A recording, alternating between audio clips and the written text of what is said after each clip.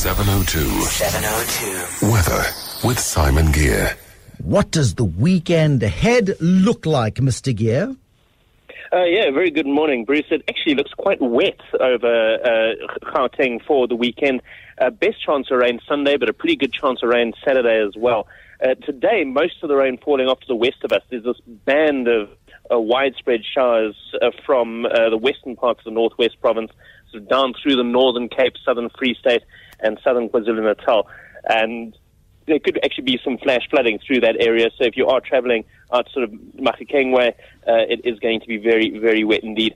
But for Gauteng today, starting off at 16 for Johannesburg, reaching a high of 29, Pretoria 17, 32, Vereeniging 17 and 27, and fairly good chance of showers, particularly over the southern parts of the province. So we look forward to those. If you are traveling, Cape Town is partly cloudy, otherwise sunny, quite windy as well. The southeast are blowing in a high of 26. Durban is wet and a high of 26 as well. There we go. That's the weather. That's what it looks like for the weekend. Good chance of rain in Joburg, particularly on Sunday. And people are driving incredibly badly, Simon. I was looking on social media, people overtaking on blind rises and overtaking in the wet. And when the weather is the way it is and our roads are the way they are and people drive the way they do, caution is the watchword, I'm sure.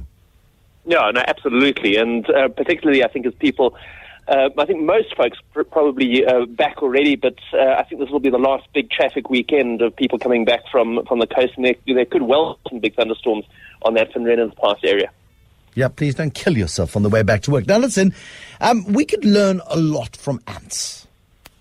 Yeah, they always surprise me, and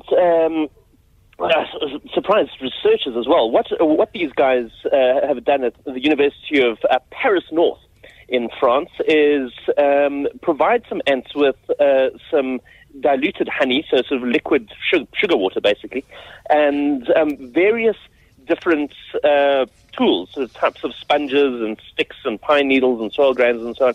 And the ants were able to figure out which tool was most absorbent to use to mop up this sugar water and take it back to the nest. And they did it by experimenting with the various ones, and then sort of choosing the best one, also snipping it down to size for easy carrying. Basically, ants doing some fairly complicated decision making and learning behavior, way more than we would have necessarily imagined them capable of. Some people say it's instinct. Come on. Well, I don't know how it can be instinct. You know, because these were obviously they used some naturally occurring stuff, but they also provided them with things like synthetic sponge, which the ants would never have come across before, forcing them to investigate the stuff and actually play around with it to see whether it worked.